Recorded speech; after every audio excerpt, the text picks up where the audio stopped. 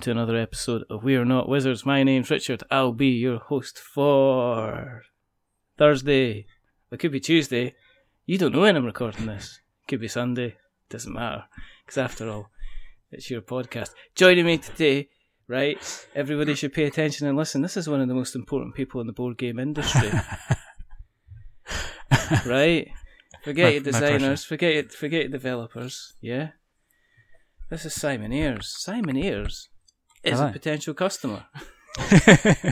He's the reason that you guys are all sweating your blood and your tears and doing your designs and doing your playtesting and going to all those conferences and cons and stuff like that. Yeah. Simon's the guy that hands over the money and keeps you in your Kickstarters and keeps you in a job. Oh, so when you put it that way, yes. So, I didn't know where you were going with that, but no. That's fine. That's right, fine. Yeah. So what's your first declaration, Your Majesty? Or do you just prefer Lord Ayres? Is it Your Grace that I have to come? Sir's fine. Sir's fine. Okay, sir. If I... Do you know what? The reason that we got Simon on is quite simply is because I just put a word out and says he'd like to come on, and Simon says, "Oh, you know." And did I ask you? I don't know. I don't think you did. I think you put out a tweet something about magic, and I replied, and then you suddenly invited me on. So I felt a little bit like Charlie Bucket from Charlie and the Chocolate Factory. I kind of went, yeah. I kind of like went, I did. I'm just checking. I DM'd you and went, actually, if you weren't, you can come on the show. Yeah, and you absolutely. Went, really? Really? But why? It's because you're a lord. That's why. It's good to get some aristocracy and not have to deal with the normal oinks. Rule Britannia and all that. God bless the Queen, etc., etc. So it kind of went from there. So tonight is just a chat. You know, there's nothing to plug. There's nothing to push. We've not got a pimp. I've not got to ignore people wanting to talk about their game for the first 25 minutes and then go, oh, we better talk about your game. How are you this evening? Are you well? How are you this morning then? Or whenever. Are you well? I am very well, thank you, yeah. I mean, obviously I'm missing a bit of the World Cup, but, I don't mind. Well, you can put it on in the background. I mean, it's fine for people to be doing other things while they're like going on the podcast. I suppose I could, but I can only concentrate on one thing at once, personally. So, not that I'm bitter. Anyway, it's fine. Let's move on from that. I don't even know who's playing tonight, to be honest. It's Croatia-Argentina at the moment, I think. Oh, so it's actually it's a big game. Potentially a really big game. And I just like to point out that we kind of, did you not look at the fixtures before you decided to say yes? I'm obviously pushing the blame on yourself. Yeah, no, that's fine. That's fine. It's your podcast. You push the blame wherever you like. You can come back, Your Majesty. One of the things we like to do, as with everybody, is we like to find a little bit about people's history. So we're going to have to stare back at the graces of the past while we focus on the heirs of the present and jump off into the royalty of the future. Do you like what I did? Nice. Yeah, that was good. Yeah.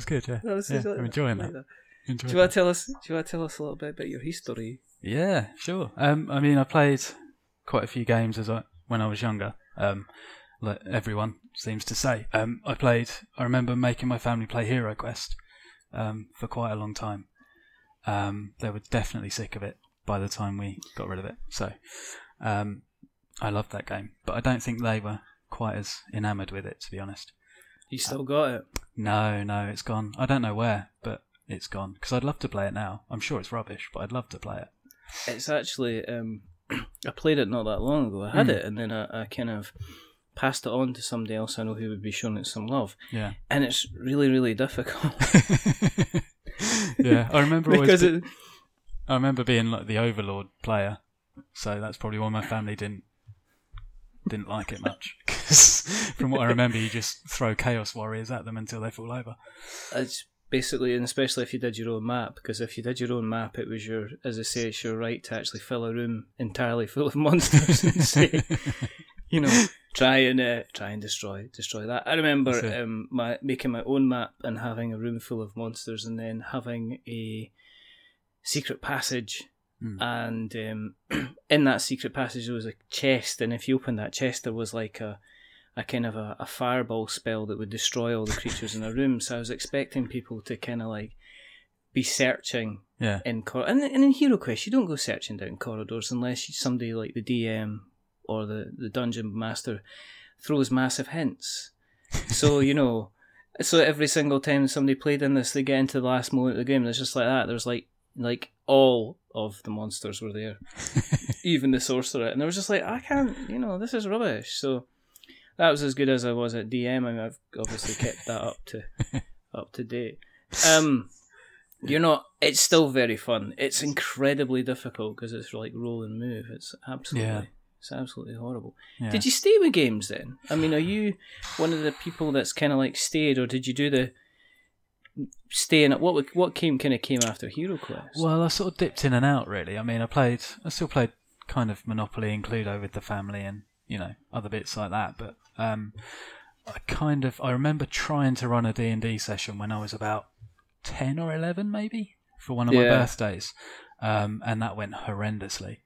And kind of at the start of the adventure, you're meant to try and encourage the players to talk to each other to build a backstory. I kind of said that at the start, and they were just like 6 of my friends looking at me completely blankly, and like looking as if they wanted to leave as quickly as possible. So I knocked that on the head quite quickly. Did you kind of bring in party rules and say, "Listen, this is my party"? I know I wanted to. I can't remember if I actually did. I probably had my parents on the door or something. Tell them to play with me. Yeah, that's Tell them to play. I'm going to play Dungeons and Dragons. It's my birthday. Tell them to imagine the world for me, Mum. Well, nobody's getting cake. That's it. But I mean, I don't think I did much until maybe 6th form at school, so 15, 16. Kind of got into a bit of Magic. Magic the Gathering. God, not actual magic. Before I get in trouble. Have you done your homework, Ayers? Would you like to see this lovely bunch of flowers? I mean, I remember playing Magic sort of every lunchtime for, 18 months or so. Really? Yeah. See, nowadays in schools, if kids like anything for more than about 3 weeks, you get the letter home saying it's banned now. Yeah, we did. We did get a bit. We kind of noticed your children have been having fun, so we've decided the best thing to do is to ban anything like that. It's just, I don't know. I can't imagine. Did you have quite a big collection then? Yeah, I had a fairly big collection. I mean, I didn't spend as much as other people did on it, which is probably why I didn't do very well each time. But I remember, this is really bad, I remember I threw them away when I was going to uni. So, God, like 15 years ago I threw them away, and they're probably worth like 6 million now or something. But what did you throw? Like a black orchid or something? Yeah, something like that. Rubbish card. It's just all black. Yeah, it's not even very good. It's a bit rubbish. Yeah. Chuck that in the bin. What are you going to do with the other one? The other one I'm just going to pick my teeth with. I think I might have played a bit of Blood Bowl as well at secondary school, possibly. I remember being rubbish at that as well. It's kind of a theme that I'm pretty much terrible at all games. I'm staggeringly mediocre. Yeah. I always got, that's got a tone about PE. I think on my report card it was Richard performs averagely, if not unspectacularly, at PE. And it's just like, that was the nicest possible way of saying, you're not really any good at this, are you? Kind of thing. So, that is a beautiful phrase. I like that. It is just fantastic, and obviously helped me to build up to become the confident person that I am today. At least if I aim for a mediocre, I'm not going to disappoint anybody at all. That's right. It's expected. Yeah. Basically, which is why we always go for the 5, because we're average. So, but I mean, Blood Bowl. I mean, Blood Bowl's reissued, and it's always one of these games that I kind of went back to. So, did you carry on from there then? I mean, or did you have your lull, and was that you, and then you found it again? Later on, like a lot of people do. Yeah, I had a big old lull. I went off to uni, and then came back from that after a few years, and I didn't find it again until maybe 4 years ago. So there was a gap of maybe 10 years in there, where I didn't really game at all. I was kind of video gaming as well, but not on a massive scale really. I didn't do anything outdoors like sport or anything like that.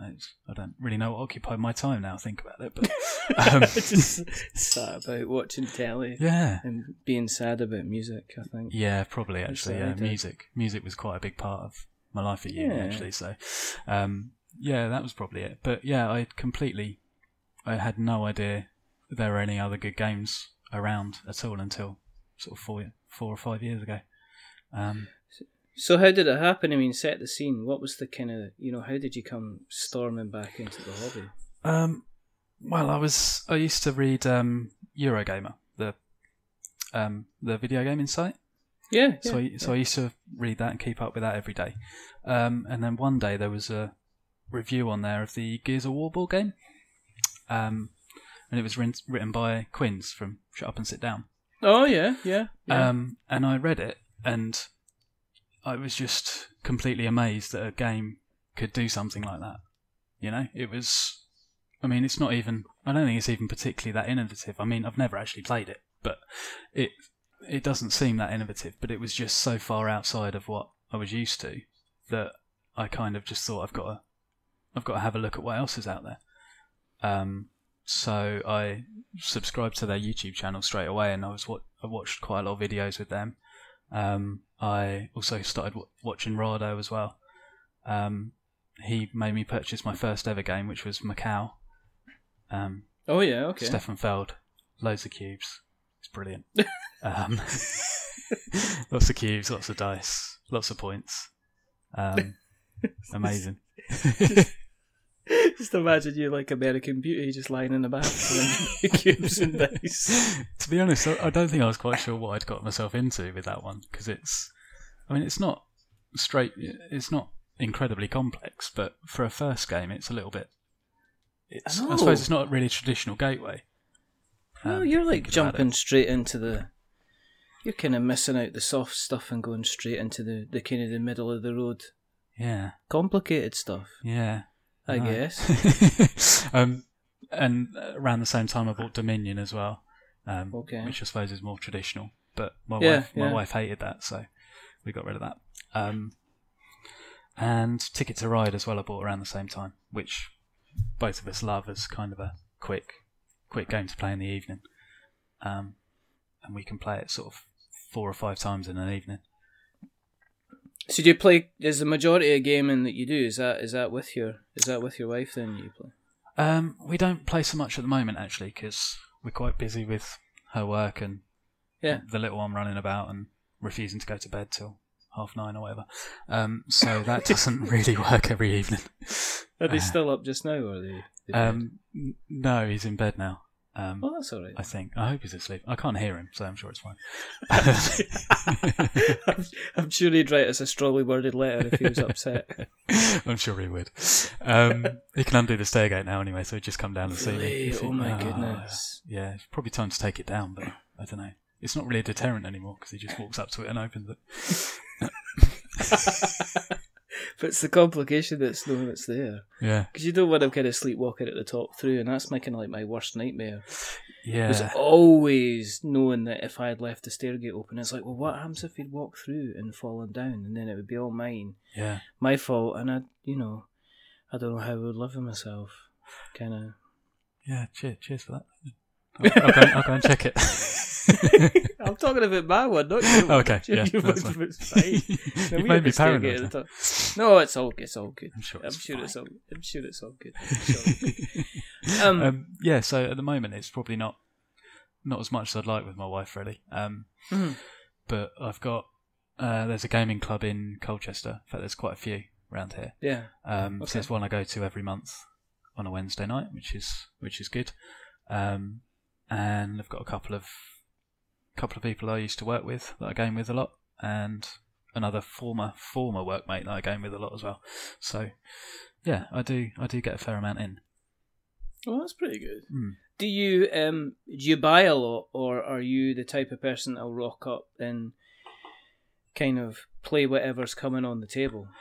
Are you a bit of a collector yourself, or are you kind of an occasional kind of splurger? I'm probably more occasional now. Yeah. Because obviously I don't have an income coming in, so I don't want to sort of throw anyone else's money around on board games, really. Yeah. Okay. I'm normally up for trying most things in board games apps, apart from Wiz War. Again, I'm never playing that again, and that's not because of this podcast. It's because it's not a very good game. I don't think. What's wrong with Wiz War? It's just too chaotic for me. I mean, the only time I played it, I got hit in the head with a rock and then punched to death by someone else, and it's like a sorcery game, you know. At least hit me with a fireball or something. Don't just throw a stone at me and then punch me in the face. It doesn't feel fair somehow. Got hit with a bit of igneous rock. Yeah. It's from a volcano. Was it a magic volcano? Well, it wasn't really, so it doesn't really count, was it? And then somebody punches you to death. Yeah, exactly. That must be the biggest insult. It was, yeah. Towards the end, they were just flicking you with their finger. They won't even try. Die. I think I managed to put one rose bush down, and then that was it. I was really dead. So yeah, I'm not playing that again. But I mean, generally, I don't take my games to the meeting that much because I generally tend to have kind of heavier games at home. And lighter stuff I play at the club is other people's. And I'm not massively confident at doing rules explanations either, to be honest. So at the moment, I'm more of a player than a bringer.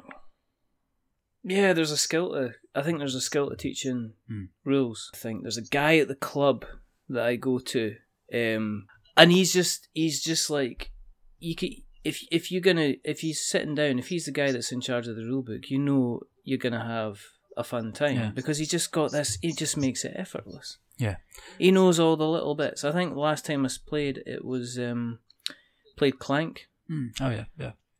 And we just rattled through that, and he went, and you do this, and you do that, and you'd ask him, and he says, yeah, and you do this, and there was no doubt, there was a kind of an air of confidence about him because he knew exactly what he was saying. Yeah. But if I'm doing it, I'm just like, nope, hang on a minute, I'm sure I saw the rule for that down, let me just check, oh my goodness, let's just check this book. Okay, it's in page, it's here no, I can't find, why is there no index in this thing? You know, and that's kind of how it goes. Yeah. You mentioned you got heavy games, so what kind of games you got in your collection on the heavy side? On the heavier side, I've got A Distant Plane, which is one of the coin games, which is obviously one of the ones that Katie Aidley is always championing, which is brilliant. I love that game. That was quite an early purchase. I'm not entirely sure why, to be honest, but I'm really glad I got it. It's a really good game. Excuse me. I've also got a few Phil Eklund games. So I've got BIOS Genesis and BIOS Megafauna, Alright. which are They sound quite heavy. That sounds quite a heavy game. Yeah, they are amazing. They are amazing simulations. As games, they're BIOS Genesis is really chaotic because it's about the starting of life on Earth. So, you know, you might create something that dies the next turn, but that's just kind of how it goes. There's nothing you can really do about it. Which, although I didn't like it in Wiz War, I kind of like it in BIOS Genesis because there's no player agency at all. It's not a player doing that to you. It's the environment. And it's good for education as well. It's good for learning. There's a lot of text on the cards, and it's all very kind of well researched. That's very good. I've only played it once with other people, and it took us maybe 6 hours, I think, probably 4 player. But it was so are you a Twilight Imperium type game? Is that kind of your kind of bag? Eclipse and stuff like that. Yeah, I've never played Twilight Imperium, but I really would like to. It's one of the ones I'd love to get in. But yeah, I'd say if I had the choice, I'd rather play kind of 1 4-hour game than kind of 4 1-hour games.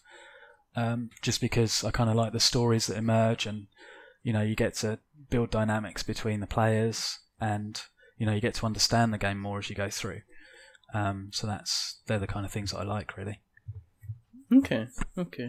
So, I mean, with that, is there stuff that you've played recently that's kind of really lit your fire? That you've kind of went, oh yeah, I like this. At the club or, or home team. Is there anything you're coveting, I guess, at the moment that you'd like to get your hands on? Well, I played Dominant Species a few months back, which is absolutely incredible. I really, really enjoyed that. That's really good. It's brutal. Absolutely brutal. Yeah. The guy explaining the rules to us did warn us it was brutal at the start, but I don't think we were quite prepared for it.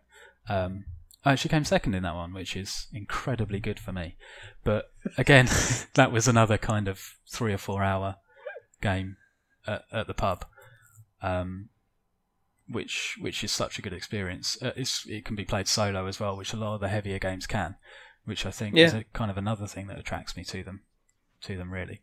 But then again, on the other end of the scale, the other weekend I played a couple of games of Pandemic Legacy, which I'm working through with a friend, and Clans of Caledonia as well, which is quite a kind of streamlined. Is it good? Is Clans of Caledonia kind of good? Because I've heard mixed. I've not heard mixed. I've heard like a couple of folk kind of rant and rave about it, and then I've had 1 or 2 people kind of go, "No, it's fine. It's not amazing. It really, really is fine." And I can understand that, and I can appreciate that from people having a difference of an opinion over a game. These things happen. But was it good? Did you enjoy Clans of Caledonia? I did enjoy it. I did. It was quite nice to. It was quite a nice kind of engine building Euro, and it feels like things kind of ramp up in the right place.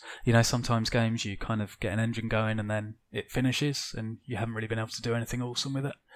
But Clans of Caledonia, towards the end, the last couple of turns, like me and Ben, who I was playing with, we were both doing good things with what we'd built, which was pretty good. It didn't outstay its welcome, and it didn't end too early either. So for me, it was perfect. It's probably not in my top 5, to be honest. But it is a very good game. I'd definitely play it again. There seems to be quite a lot of replayability with the different clans and the different kind of starting setups, different starting resources. So I would recommend it, definitely, yeah. What about what about things like A Feast for Odin and stuff like that? Is that kind of your yum? Do you know what? I'm not really a big Uwe fan. I played Agricola. I've played Agricola a few times, and I'm terrible at it, to get that out of the way first. This isn't... It seems to be a common theme. I suppose I can just leave it unsaid from now on. But you're definitely 5 star.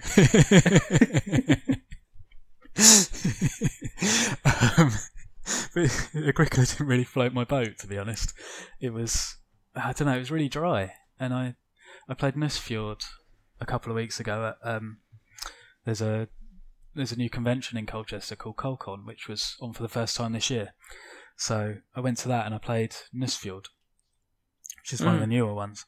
And again, it was fine. It was, you were building stuff, you were doing things, but to me it just felt a little bit dry.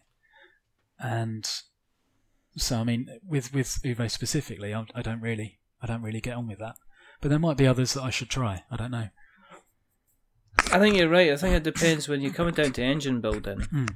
And I think Terraforming Mars suffers from this a bit, is that it all relies on you getting the engine right, and you're either going to have a good time with the engine or you're going to have a bad time with the engine. Yeah.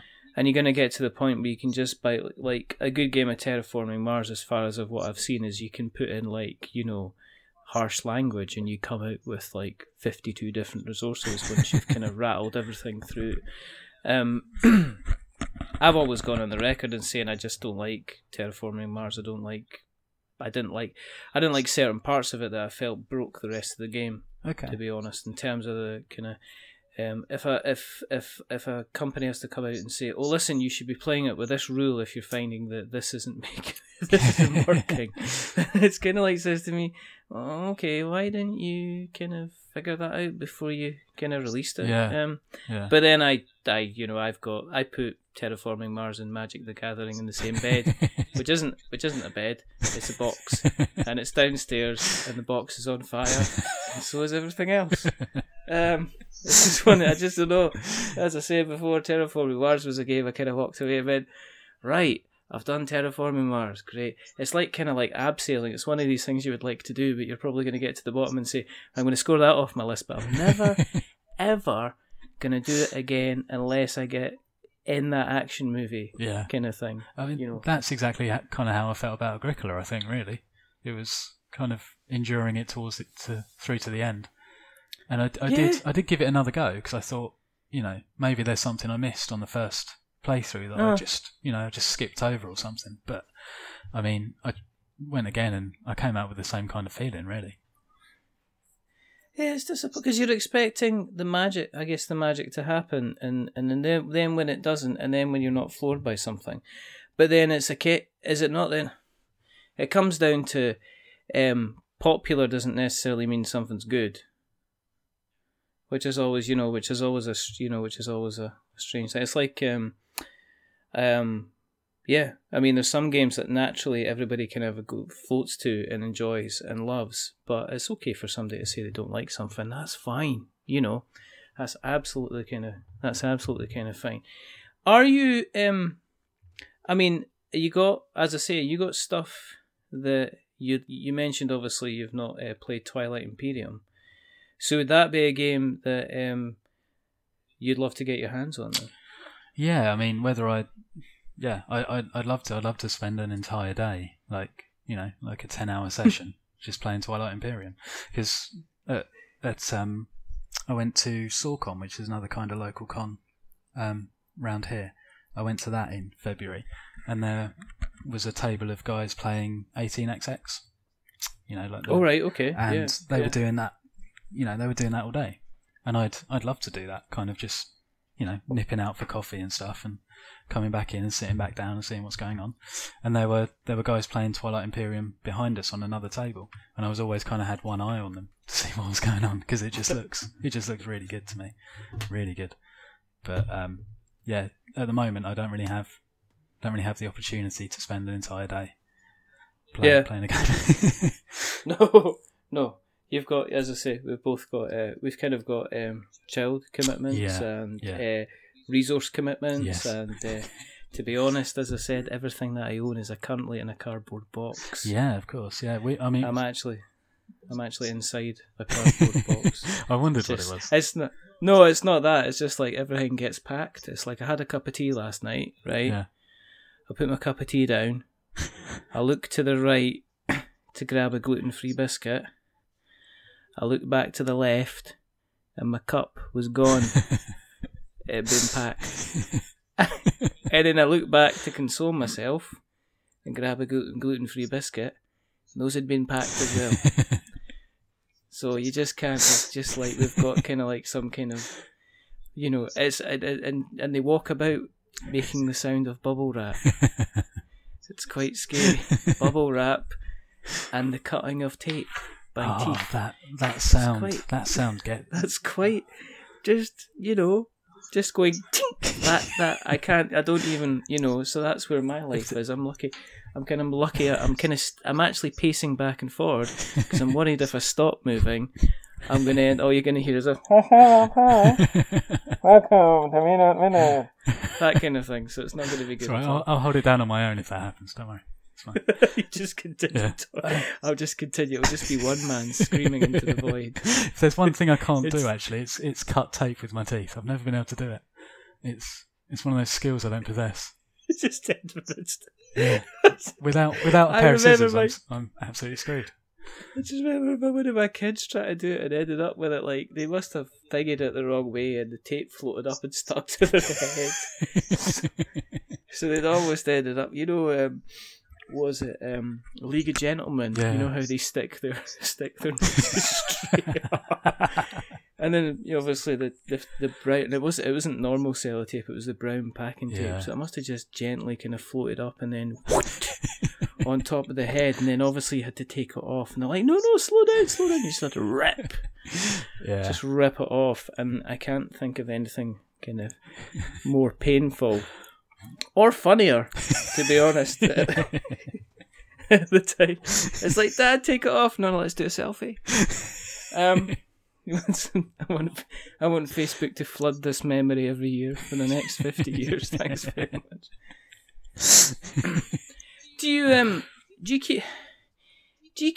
Okay, here's a couple of, as I said, you are the most important person that we've ever had on the show, apart from other important people, of course, who I don't want to offend, who might be wanting to come back on the show again. But as a consumer, as somebody who goes out and buys, in terms of being able to get hold of games and stuff like that, what's your attitude with regards to kind of like Kickstarter? Because as you say, you're in a position where actually, well, if I go out and back like a Kickstarter, I'd be using somebody else's money. Yeah. Is Kickstarter strictly off the table? And because Kickstarter maybe being strictly off the table, you're kind of like, well, this is rubbish because I'm never going to get to play all these games that people keep on harking on about are brilliant. Yeah. I mean, I've backed a few Kickstarters in the last 18 months. So, I've maybe backed 3, I think, actually. So I backed 878 Vikings by Academy Games, which is a lovely sort of 4-player war game. That's brilliant, that. Yeah. And then the Phil Eklund games, so Genesis and Megafauna. And then there's the kind of follow-on ones, which are Neanderthal and Greenland. So I've backed kind of a few, but they were relatively low price points. So they were kind of the basic edition, no frills. I just want the game. Don't give me any extra sort of minis I'd need to paint or any little houses I need to mess around with. Just give me the base game. But in terms of the new games coming out on Kickstarter, I mean, sure there are probably some that I'd like to back, but I don't see any of it as particularly crucial. There's nothing that kind of jumps out at me. I mean, there are a few things that I kind of watch on Kickstarter, but to be honest, the position I'm in at the moment, I buy some from bring and buy sales. So, at cons and stuff, I'll go up to the bring and buy table and see if there's a bargain on there, or if any kind of online retailer is having sort of a clear out, I'll generally go for that. But there's nothing. I mean, I can't say, because if something came up that I really wanted, I probably would back it. But again, it's a question. It's a big question of the price for me.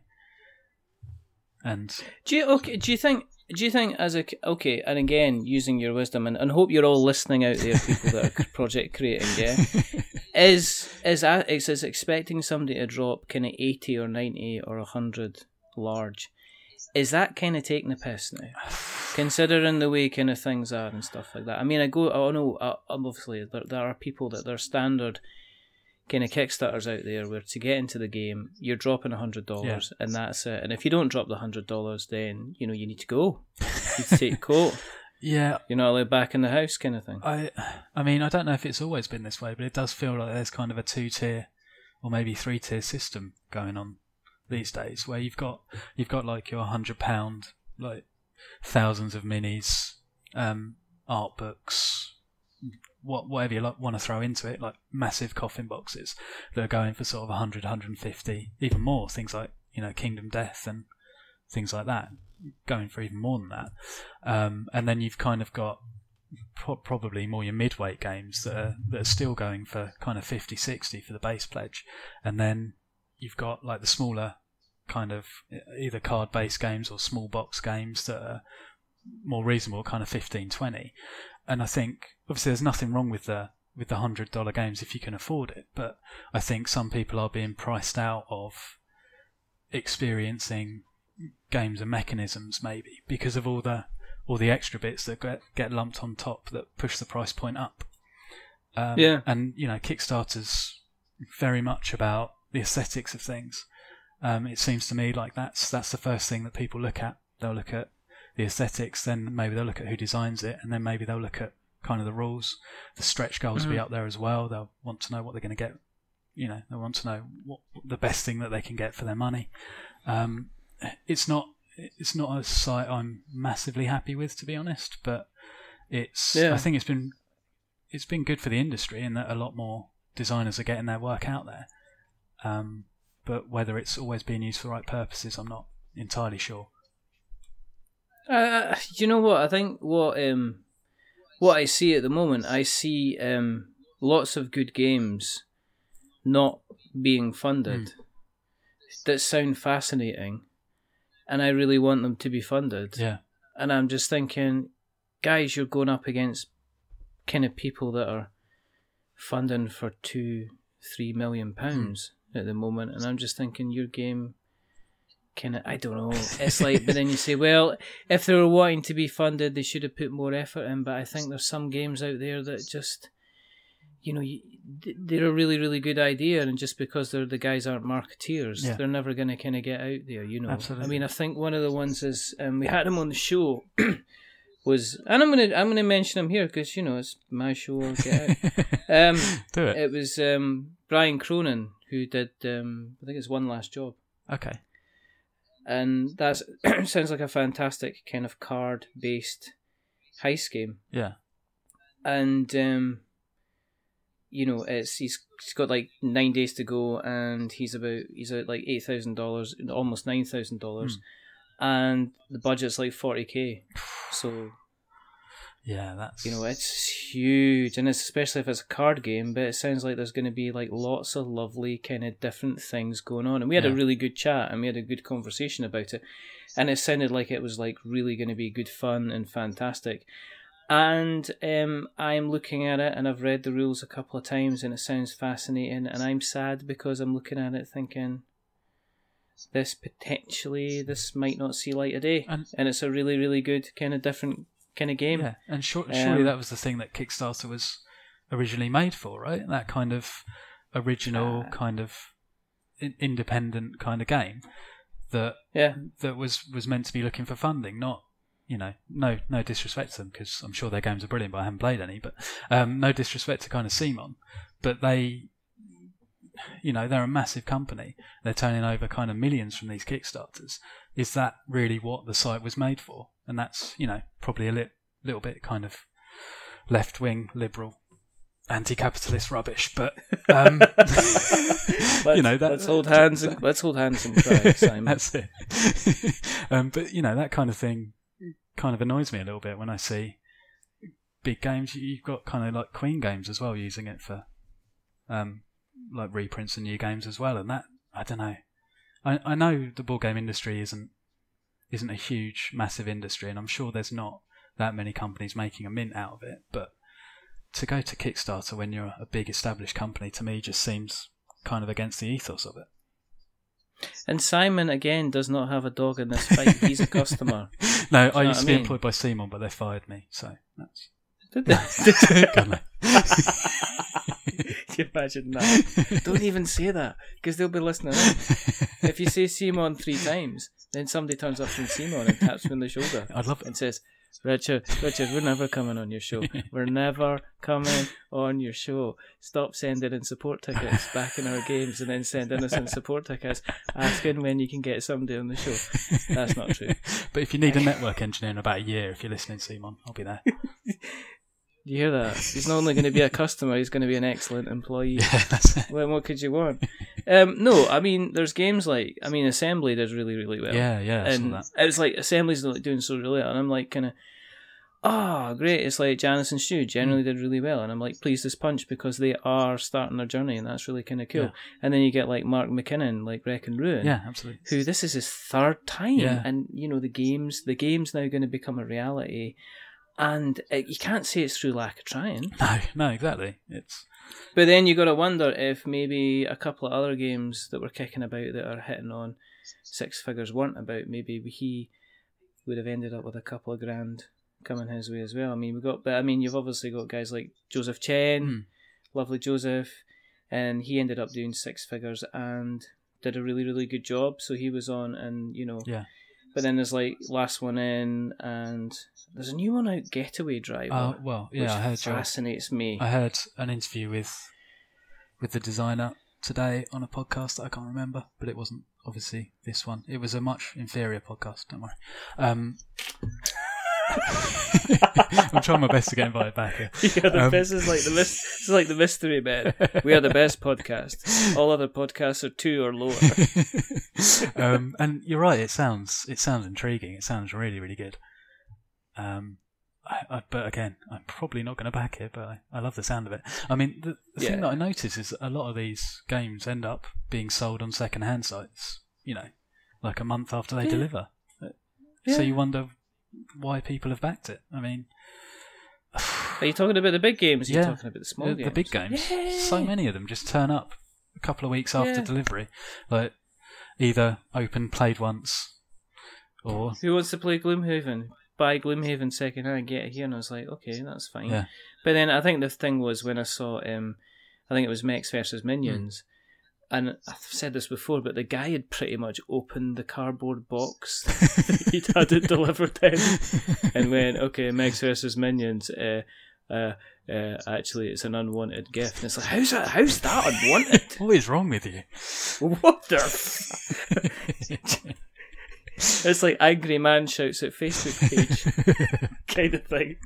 I almost went, are you joking? If it's an unwanted gift, I'll have it. Do you know what I mean? I'll do you a bargain. I'll take it off you for like, I think that was one of the ones that they did. Like Mechs vs. Minion was kind of like €60 or something, or not even that. Yeah. It was just ridiculously cheap for what they did. It was just, I think Panda GM kind of printed it. Yeah. Because I remember it was, Brent went on about that, and he says, he says, you know, we did a really, really good job, but yeah, you're right. That kind of thing, I don't get it. It's like, here's my entire green zombie side, Black Knight, Chucklevision Horde version, you know, with extra sponges, and you're kind of like, well, why did you even bother? Are they doing a quick flip? I mean, you can't be making any money out of that, because I've been posting stuff lately, and it's like, I regret actually selling. I've sold some stuff recently, and pretty much on some things didn't really make any money out of selling it, because sending it anywhere was costing me an absolute fortune, which is always kind of strange.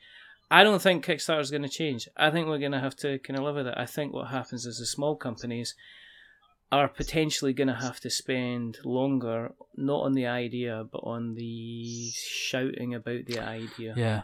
And I think they have to spend more time shouting about the idea than your Simons or your Mantics or Steamforge are ever going to have to do. Yeah. Because they don't have an army of guys kind of waiting behind, which is a shame. But we'll see. It's all about kind of like building it up and kind of taking it from there. My worry is though that the people that have the best ideas aren't always the loudest shouters, you know, and it's you know, it's worrying that some good ideas could get buried beneath the kind of the marketing of the bigger companies. But hey, there you go. I'm just kind of repeating what I've already said in slightly different words, and slightly angrier. No. Actually, I'm getting. You do sound a bit. You've moved up from you're a bit perplexed actually to slightly aggressive. Yeah. I did step away. Yeah. I'm trying to step away and realised I've got headphones on, so I can't. It doesn't matter where I step to. And boxes. You're still gonna say.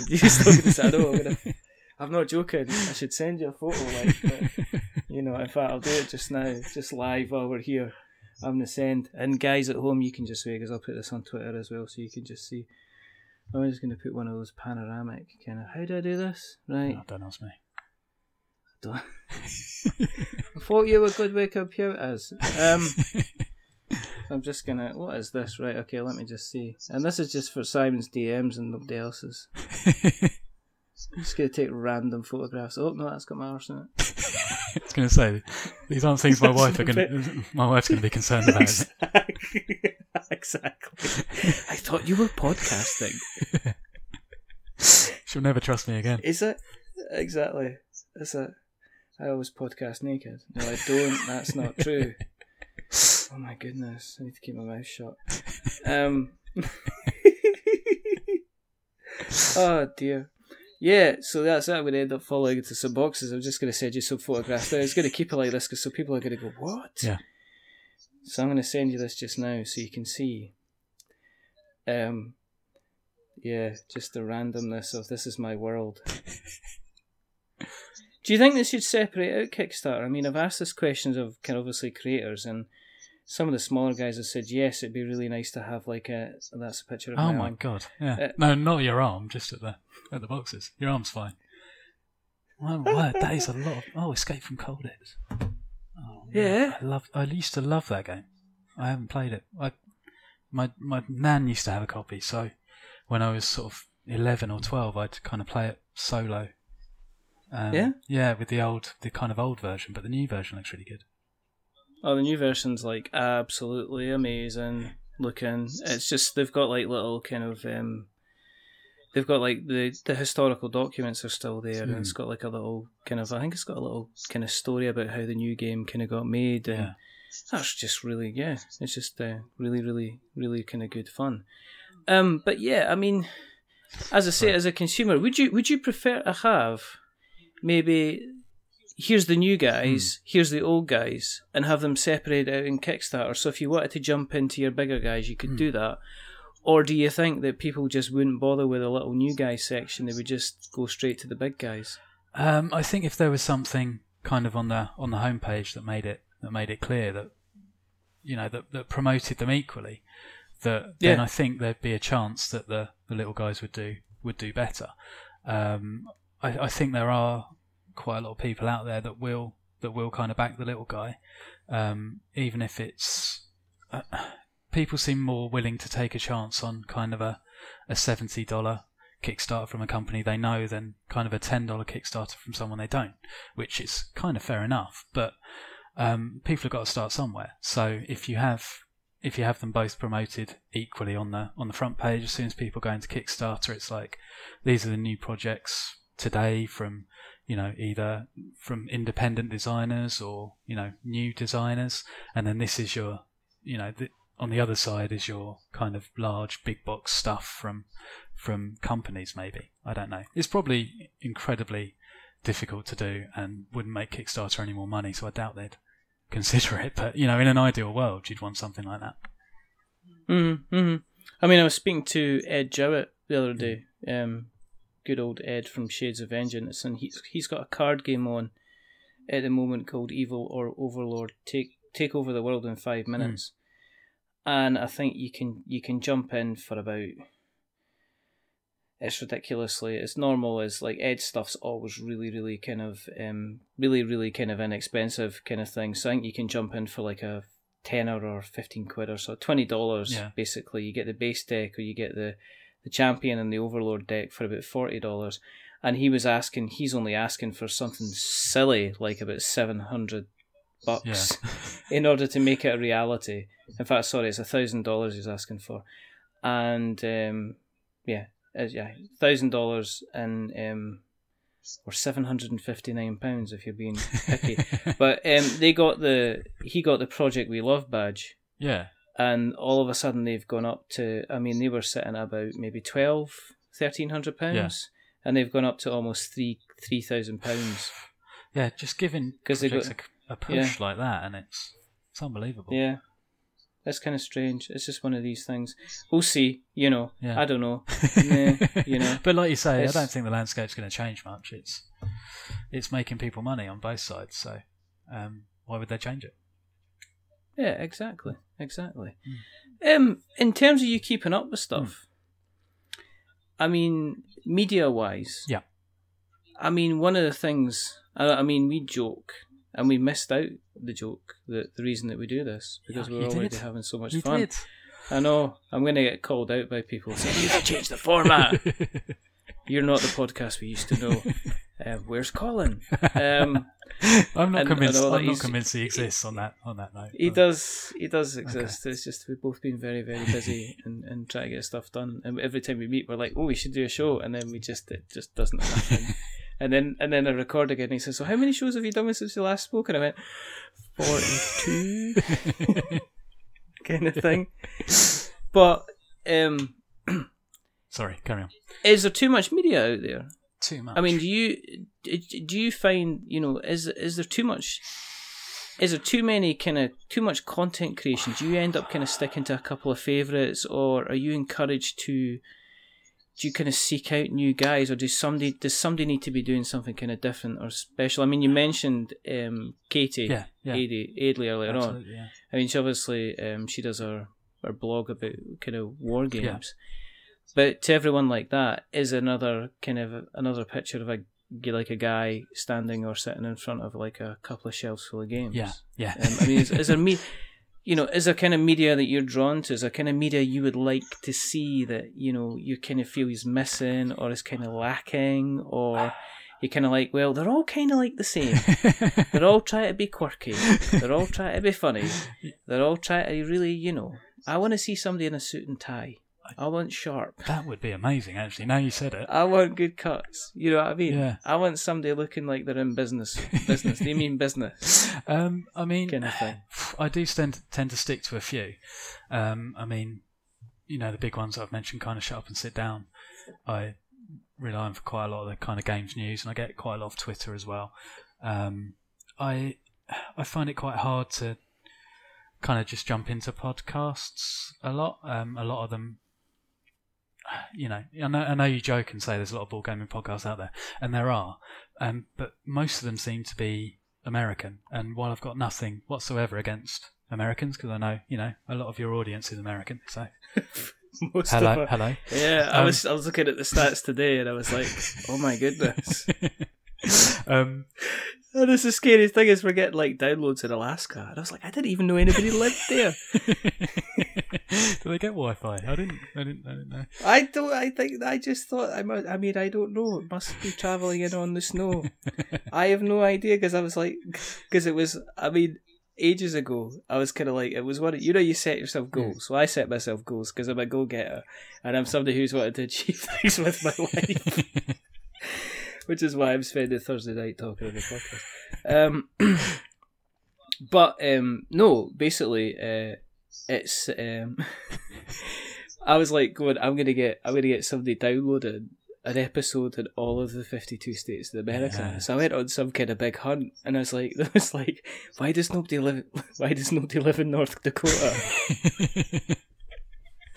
I think I ended up tweeting at like the North Dakota tourist board to say, hey, any of you that ever play board games, do you fancy listening to me podcast kind of thing? And now I don't know, somebody's caught on, and like we get like regular kind of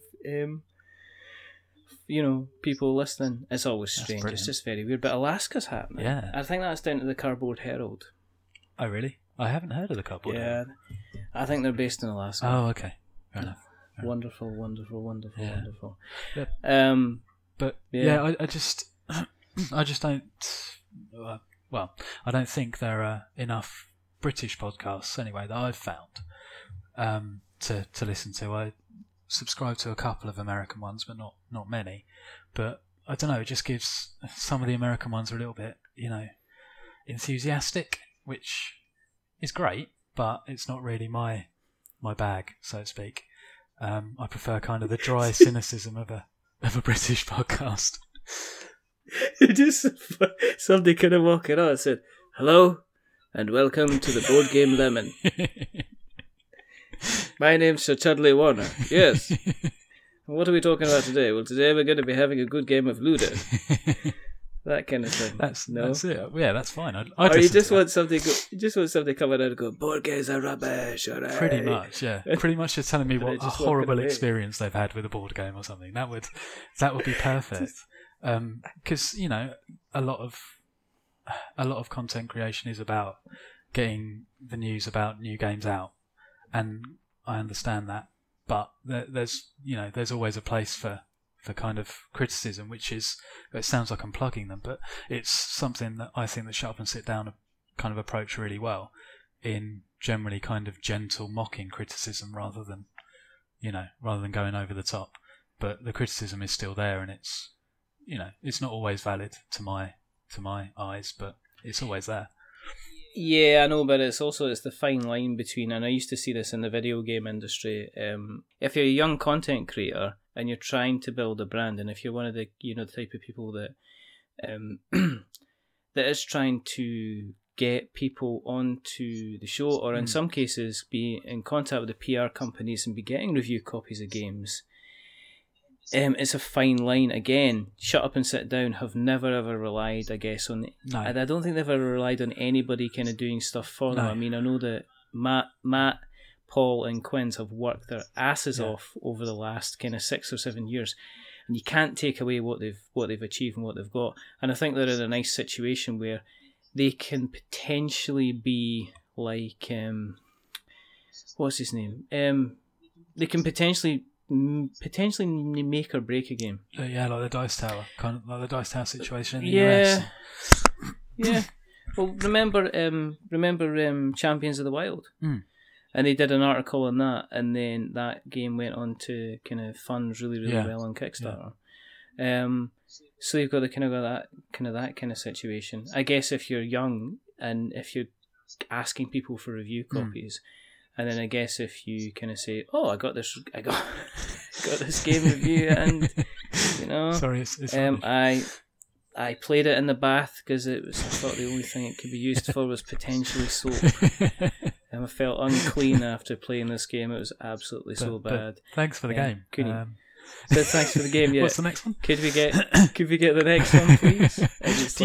I'm always like kind of a little bit curious about this. Do you have to go through? Do a lot of the people you speak to have kind of PR representation? I suppose they don't, do they? They don't at their houses. No. There you go then. I just rock up. I just turn up at the house. I'm like, do you want to do an interview with me? Whoa, who are you? I'm from We're Not Wizards. Why are you wearing that robe though? Shut up. Why are you carrying a cardboard box? just in case. No, I mean, I think we said before that the board game industry, the community just now, because it is still very much in its infancy, and there are very, very few gatekeepers apart from your bigger guys. I mean, I expect there to be gatekeepers at CMON and Steamforged and places like that. Doesn't mean to say I haven't spoken to Steamforged and Mantic, but that's beside the point. Haven't spoken to CMON bits because they don't like me. But, they definitely won't up for this one anyway. They definitely don't care. Do you know what I mean? Look at my field of... no, but I guess no. I mean, lots of it's still a very symbiotic kind of relationship. Yeah, absolutely. I think that's what it comes down to. I think that people will contact me. I'll get lovely emails from the likes, as I say, Janice Turner at Ren Games, who's like, "Oh, I really, do you mind coming on?" And I'm flattered by that somebody's taken the time. And then you get mass market kind of blanket emails saying, "Hey, we're wizards. Can we come on the show?" And and I say no. Good. But no, you do. I mean, I guess it's a symbiotic relationship because obviously we kind of people work together kind of really well, and you're opening up your listeners to a new experience or a new game, which can be a good thing. And also on the flip side of it, they have potentially people who are already part of their kind of social grouping that will hear about the podcast. It's always the way that we've done it. My big thing is always time. Because I could, if I probably wanted to, I could be recording 5 days a week. Yeah. I could technically sit down here and I could be recording 5 days a week. I would be standing by myself and I would be crying and rocking myself to sleep at night because I would be definitely alone. Yeah. But it's that kind of thing, and I think that's the frustrating thing is, and this is and this came up for the Slicker Trips kind of thing, which I'm going to jump into. Okay. People work hard making content. I mean, I know we joke about we don't edit, but even to kind of me to give you an idea, for me to take this show and then for us to have a chat afterwards, and then to get the files together, and then to line up the files, and then to go through, and take out all the swearing that you've been doing so far. Don't tell my mum. Please, God, don't tell my mum. She won't be listening. She won't be listening. I'm going to tell your wife and she's going to make her listen, so it's all fine. But no, I mean, to get a show out is 2.5 to 4 hours. depending on the thing. So that takes time. And video is even worse because every time you do something, you've got to render it. And then after you render it, if it hasn't rendered properly or you've made a mistake. So Tom, somebody going down and saying, I'm not paying somebody for their hobby. It's like, well, actually, unless you got to be invested in somebody's content to be appreciated. And all the guys saying, listen, I'm at a situation where I'm probably spending lots and lots of time. In order to continue with this, I kind of need a bit of financial help, because financial help, what it does is it allows you to free up time to do other things. And it also, in some ways, and this is going to sound weird, that if I turn to my significant other and they say, why are you doing this 20 hours a week? You're going to work, then you're doing 20 hours a week. And if I say, well, actually, what I'm doing is I'm doing 20 hours a week, but here is a wad of money that I'm getting, that I'm getting for it. All of a sudden, it's like, well, why are you sitting here? Get back up, get back upstairs and kind of film the video. So it's that type of thing. And it's like, I didn't get that. I didn't get the kind of the backlash that's, he went on Kickstarter like everybody else and, asked and says, I want to get funded. And people were like going, that's terrible. I'm not paying for somebody else's hobby. It's like, well, guess what? You're the difference between him and you is he's actually decided to go ahead and try and do something. And, he's reached a point where it's that equilibrium where if he continues with what he's doing, his income he's getting from his videos isn't going to be enough for him to continue to do it. That's what it comes down to. Because everybody knows the YouTube thing is kind of different. I mean, a lot of people have had to do it, like no pun included, have had to do it as well. I think possibly Actual Lol as well. Been looking for funding. I mean, even Rado had some kind of crowdfunding. Dice Tower does it. Dice Tower. I mean, you can't expect like a one-man band to not need that, It's Watch It Play does it. It's like, that's how they make their money. You never guess what? Shut up and sit down. Yeah. Okay, so they don't run a Kickstarter or something, but they've got a monthly thing that you pay. Yeah. And everybody knows that Matt and Quinn do their own thing on Cool Ghosts, which they've got a Patreon for. Yeah. And everything else that they do as well. So I hate to tell you guys, but YouTube money is not a massive amount of money. Podcast advertising, you don't earn anything from podcast advertising regardless of your reach. So on occasion, people are going to be needing to have handouts because equipment costs money, time costs money, hosting costs money as well. It's just one of these things. Content is not free. And if you appreciate the content, you've got to support it. Exactly. Nothing comes for free. Exactly, and there's nothing. I'm not. We've got a Patreon. We don't publish it. The reason we don't publish it is because I don't think we're great enough to be one of these guys that's earning hundreds and hundreds of dollars a month for the content that we produce, because we produce it lackadaisically. We do produce it on a regular basis, but I'm never kind of I'm quite comfortable in what I do. I enjoy what I'm doing. But, there's some people out there that are really trying to make a go. But don't shoot somebody down for spending 20 hours of their life putting content together. And if you're not watching it, then go and watch something else. I mean, but you're going to end up paying for it somehow. Yeah, don't donate or don't. But, don't have a go at the guy. that's well beyond. Yeah. Yeah, it's a bit kind of, it's a bit kind of rubbish. So, looking at the future, I mean, as game design or anything like that, I mean, are you quite happy just to kind of give me my games? I mean, I think everyone. Have you got a notepad? I've Simon? got a notepad. Of course I've got a Word document with rules in it. That's what I've got now. I'm working on one on the side, kind of. At the moment, I mean, it seems, everyone who plays board games wants to kind of get an idea out generally. So, yeah, I've got one that I'm kind of percolating through at the moment, putting a prototype together. Don't you use your big words with B? Is it a game about tea? It is not a game about tea, no. Why did you use percolator? Because I like the word. It has a lot of syllables. It makes me sound intelligent, alright? Stop it. It makes me sound exactly. I don't know what it means. Exactly, I just don't know. Loud noises. But yeah, I mean, it would be, I'm messing around with it at the moment. If it goes somewhere, it goes somewhere, and maybe I'll, end up not getting funded on Kickstarter in 2 years' time. You never know. Just like that. You could be joining us tonight is Angry Simon Ayres. Just me shouting "why" for an hour. Screaming in the background. Going, oh yeah, well you like them, don't you? Oh, you'll give them 500,000, won't you? For what? Miniatures. It definitely won't have miniatures, by the way. It definitely won't have miniatures. You don't have a miniatures, you tiles guy. Oh, it's coin, isn't it? Yeah. You like your tiles. Yeah, and it's your probably going to be chips and stuff counted like and things, I think. that. 50 dice. Yeah, a few dice. Tables. Yeah, a few tables.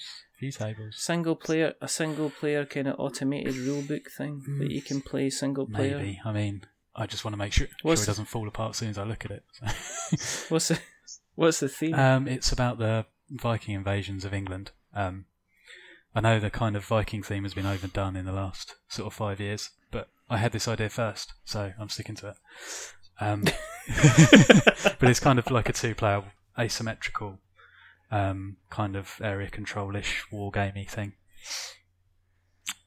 Have you got a name for it? No, not yet. I'm sure one will come. I did kind of start doing a cooperative one on the same theme, but that didn't seem to really work. I wanted to do something else, so I've used kind of I've bastardized the same map and kept a few of the same concepts. Bastard. Can't say bastard. No. You're gonna have to put this as explicit now. I fucking can't say that. Do you know what's funny? The episode they did with Paddy Smith on iTunes has got a little E next to it. They must have scanned the file. It's really funny because the episode that I did with Jesse, that was intense. That was very. That was amazing. Intense. It was so funny. It's not got the little E next to it. It's not got the little explicit mark next to it. Yeah, I had no idea. Yeah, really. God, I know. That's weird. It's brilliant. It's fantastic. So, where can we find you on the internet webs, Mr. Simon? Your sir, your lord, your grace. Well, I'm really only particularly active on Twitter, and I'm not massively active on Twitter. But hey, if that's not enough of a selling point to follow me, then I don't know. Don't really know what is. It's Sayers, all one word, _BG. Because someone else somehow had the normal handle that I use. So that's incredibly annoying when that happens. It was me, sorry. But yeah, no Instagram or website or anything. No, I'm just me. I'm just a consumer. That's all fine. Just you. Just a consumer. Yeah. The most powerful man on the planet. Yeah, I'd like to think so. There you go. Yeah. Thanks for coming on. Yeah, you're welcome. This has been fun. Thanks very much for having me. Well, you know, I just what it's like. Just like to get folk on, and then eventually we record. then we have a chat. Yeah. And then I realise, I've got to edit it. Maybe. I don't know. Anyway, if you want to keep an eye on what you're up to. I keep forgetting, we've got all these American people that listen to the show, and there's more folk in America that listen to us in the US. And I don't want to say howdy because that sounds like patronising. So I'll go, yeehaw, y'all. That's much less patronising. Definitely. It is less. I'll come back now, you hear? And if you want to be following us on the Twitters, then if you go to We're Not Wizards, and if you want to be following us on the Instagrams, you go to We're Not Wizards. And if you want to be following us on I can't do this. If you want to be following us on the Facebook, go to facebook.com/We're Not Wizards. If you want to find us on YouTube, search for We're Not Wizards. If you want to go to our blog, which we've written a couple of things, but not very good. You can go we're not wizards.blogspot.com. Read it, or we'll write some more stuff. Seriously. And there's Stitcher and Spreaker and Acast and Player FM and all these other places that you can find us. And if you do like us really, really much, then consider going to Apple Podcasts and dropping us a subscription, because somehow that makes everybody happy, even people that don't use iTunes. And the other thing you can do is, if you really like us, then please consider dropping us a rating or a review. Now, as we say, don't give us a 10, because it makes me big-headed, and I'm addicted, and I must be stopped. But don't give us a 1, because that makes me ugly cry. Give us something in the middle, like Simon, 5. You're too kind. Because it's average. and we're decidedly average. The both of us are average. But no, in seriousness, the one person that has not been average tonight is rather wonderful. They are fantastic. They are amazing. The most important man that you should be listening to and taking notes. I hope you've been taking notes, because otherwise you just done messed up. It's a Mr. Simon Ayres. Yay! Yeah, thank you very much. Gets a clap, round of applause. Yeah, well, Yay! There's only two more things to do. First thing is to remember that we are many things, but we're not wizards. Are we wizards, Simon? Definitely not wizards. Yes! No jokes, just straight through. Just straight, no joke, just like, you know what I mean? Just keeping it real. Professional. At all times. I don't have to edit any of this. And the second thing is to say goodbye. So it's a goodbye from, as I say, the wonderful, the fantastic, the guy that, you know what, see if somebody's got like Twilight Imperium kicking about out there, yeah? And you're just like sitting there going, I'm never going to play this because I've just not got time and I've got like 57 million board games. Get in contact with us and send it to me, and I'll send it to Simon, because that'd be cool. That would be cool AF. I'd love that. By the way, kids, boom. So it's a goodbye from Simon. Say goodbye again, Simon. Goodbye again, Simon. There you go, every single time. Hate yous all. And it's a goodbye from me. Remember, stay safe, roll sixes. Yeah, we like to talk, we like to rant, but we also like to listen. So if you have any questions, then feel free to give us a call or a shout or whatever. Tweet at us, we'll crave attention. But until the next time, goodbye.